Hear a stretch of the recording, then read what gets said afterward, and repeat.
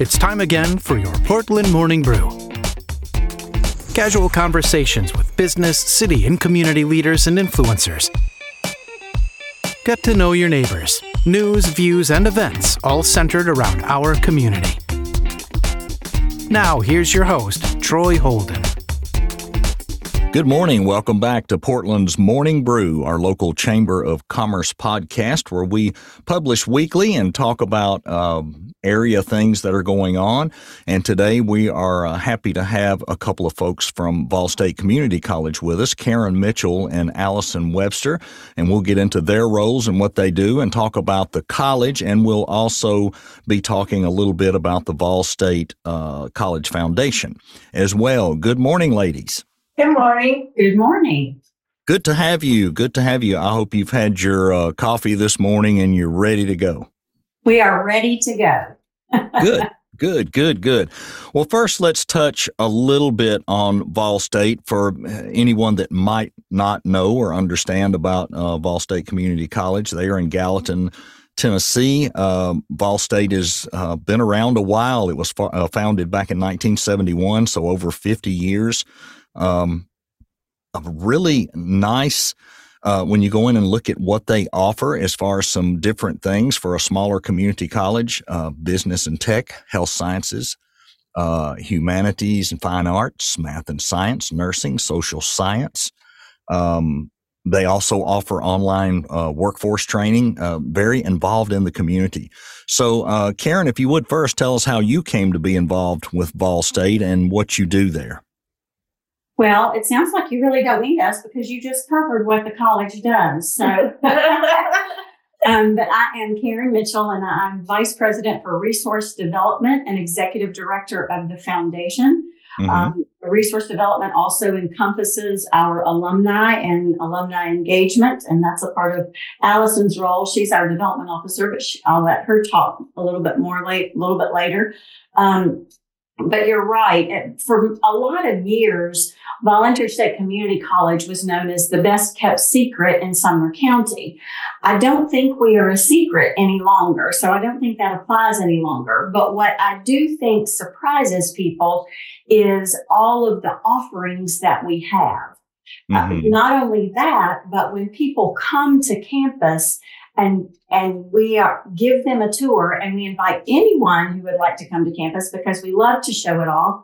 But when we give a tour, people are absolutely stunned at what we do have and the quality and the up-to-date technology that we have through all of these programs. So all of those programs that you mentioned, when people leave here, they are ready to go into the workforce immediately, or they're ready to go straight into a 4-year top university, whatever their choice is. I attended Vol State myself back in the 80s. And when I came to work here, I was first asked to just tag along on a tour of people. And this was back in 2007. So I've been here it'll be 17 years in May. But I was asked to tag along, and I was absolutely blown away at all of the buildings. And like I said before, the quality of the personnel, the passion with which our professors share what's going on campus, and to find out some pretty incredible things. For example, our health sciences are top notch in the community. Our ENT program, top notch in the community. They have waiting lists. We have the only sleep program in the state of Tennessee. We have the only ophthalmic program in the state of Tennessee. So we really blaze the trail, and a lot of people, I think, don't realize that. In several of our programs, we have 100% pass rates, which a lot of folks can't really tout that. And so we're quite proud of what's going on at Volunteer State Community College. I will also say that at our peak, which our peak was prior to 2020. So in 2019, we had over 9,000 students. Wow. Yes. And we were steadily growing each year. When COVID hit, we took had a significant decline, as did all others, obviously. But I think folks have been very slow to come back. And I think now, though, we are just beginning to see a slight rebound. Mm-hmm. One thing that we learned, oddly enough, is prior to COVID, we had a lot of people say, well, these young students, all they ever want is online. But we found out in COVID, that's not necessarily true. While they do like the online way of delivering instruction, they really like the in-person. And there are some classes that they just want to take in person. So I think that was a big part of what did hurt us. However, I will also say that our faculty, while they were already pretty skilled in online instruction, they became even more so. And they are now in a position where they can deliver a lot of really good online instruction. So I think we're in a really good position to deliver both on campus and online instruction. Yeah, absolutely. Absolutely. Being a 2-year, that's got to have a really big draw here locally, because I know a lot of students coming out of high school, maybe not prepared to leave home and go somewhere, maybe not prepared to go to a big school, don't want to go to a big, huge school. This has got to be a draw. And there are so many things, as you said.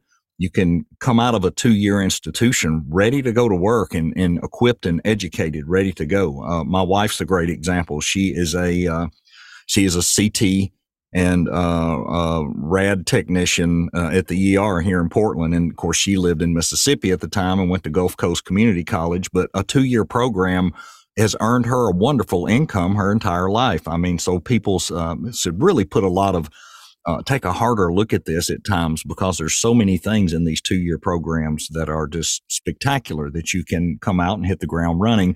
And even if you have taken a few years off, you just said, I'm not sure what I want to do. And all of a sudden you look up and you're 22, 23 years old and you say, hey, this working at fast food is not working out. I need to go back to school. What a great place to go right here close that they can go and get that education in a couple of years. So you guys definitely just has to be a huge draw even for the immediate area. Karen, tell us a little bit about, you mentioned 17 years there. Tell us a little bit about what you did prior to coming to Vol State and what drew you there. Well, as I said, I'm an alum of Vol State, so I've always had a soft spot in my heart for Vol State. I actually met my husband here, so we have a Valentine's story, but I did not have higher education experience. I had nonprofit experience. So prior to my coming here in Sumner County, I had been the executive director of the Cumberland Crisis Pregnancy Center for several years. And then I had also been the president and CEO of United Way of Sumner County for a number of years. Oh, okay. And then came here. So I had nonprofit experience simply because this vice president position manages the foundation as well. And so they were looking for more nonprofit experience. Okay. Gotcha. Now, the research that I had done tells me that Vol State sits on about 100-acre campus. Is that still accurate? It is. We do. We have several buildings on campus, and a lot of that's the part that a lot of folks don't know about and aren't aware of. We added a Steinhauer Rogan Black Humanities building in 2016. We expanded our health sciences back in 2008. We've renovated our work building and added a mechatronics wing, a Pam Ogden business credit reports mechatronics wing. And so we've done had a lot of growth in these last several years. But we also have campuses, satellite campuses. We have a campus in Springfield, we have a campus in Cookeville, and we have a campus in Livingston. Oh, okay. Okay, great. Before we ease over into the foundation, let's talk a little bit about extracurricular activities because a lot of students are always looking at that. Yes, you go to a larger university, there's all the sports things are going on and this, that, and the other, but what all does Vol State also have that would interest new students coming in? Well, I think there's a lot, actually. We try to have a lot of activity. We do have some intramural activities, but we have a phenomenal sports program that a lot of folks, I think, in the area aren't aware of. And all of our games are open to the public. And once people become aware of them, they become pretty quick fans. But we have men's and women's basketball, and we have baseball and women's softball. Awesome. Yeah. Yes. And our softball has earned many awards. Our coach, Johnny Lind, who played basketball at Beach for many, many years, and he coached softball, the girls softball here for many years. And he hit his 1,000th game mark last year. He has taken multiple teams to national championships. So it's been phenomenal. He has now moved over into the role of our men's basketball coach. Oh, okay. we are very excited about that. And, awesome. And our sports, like I said, a lot of folks, that's one thing I think a lot of folks don't realize that we offer and have. Mm-hmm. And it's a great, fun family time to just bring your family to come watch as well. But it's also a draw for students. Yeah, absolutely. A great thing to do. I had mentioned that because I know every time you drive by, you're going to see the field. And I hope, people understand, wanted them to understand and know it's not just a field there. I mean, there's a lot going on with the sports. And I know that's a nice draw. So let's ease into the Vol State College Foundation and have you and Allison tell us more about that and how that works and how the community can help. Okay, great. Well, as I mentioned, we are a separate nonprofit organization. However, our mission is strictly for the college. The great news is, and I've always said that this is a fundraiser's dream job because the college pays all of our administrative costs. So no administrative cost comes out of our donor dollars. If they designate it to a particular event, it goes to the event. If they designate it to a scholarship, it goes directly to the scholarship. So that is a tremendous blessing. And we do raise money for scholarships for students. We have a student emergency fund that we allow students to avail themselves of that from time to time. Sometimes something as simple as a $300 tire can derail them. And so we have a student emergency fund for such emergencies. We also have a food pantry. We raise funds for the Tennessee Small Business Development Center, which is on our campus and provides confidential counseling, one-on-one counseling with small businesses, and it's free. And they also offer some fantastic classes, marketing, and pretty much whatever a small business might want at nominal fees. So we raise, and then if there's any other capital projects, like I mentioned, the Steinhauer Rogan Black Communities Building and the other buildings we've raised money for. We've raised money for a nursing program in the past. So we've raised money for those. But I will turn it over to Allison, who is our development officer, and let her talk about some of the events that we have. Okay, great. Well, thank you. Yes, so we have several different events that the foundation holds each year, specifically to raise money for scholarships or some of the student support programs that Karen had mentioned. But probably the most notable fundraising event that we have every year is our spring event. It is a women's event, so it used to be known as Educate a Woman, and we have kind of freshened up that name because that event had been going on for roughly 15 years. And so now it is called Women Empowering Education, and it is a fundraising luncheon. We typically have a comedian And the sole purpose of that is to fundraise for scholarships for Vol State students. And then we also have a fall event each year called Complete the Dream. And that event also fundraises for scholarships for students, as well as in the past years, as Karen mentioned, we were fundraising to start a nursing program. So one year we did have some of our funds from our fall event go to help create that nursing program, as well as in past years, a percentage from the Complete the Dream event has gone to the student food pantry or the student emergency fund. Involving the athletics department too is another thing that we do to help support them, whether it be for new equipment or uniforms. But we do partner with our athletic department each year for the Vol State Golf Classic. It's always the first Monday in August. And so that particular event is to help our athletics here at Vol State. Oh, okay. Great. Great. A lot of good things going on. So there you guys... There's actually one other thing I'd kind of like for Allison to talk about for just a minute, and that is she works with our alumni as well. And I know you may have some listeners out there who are alumni, so I'm going to let Allison chat about that. Oh, okay. Great.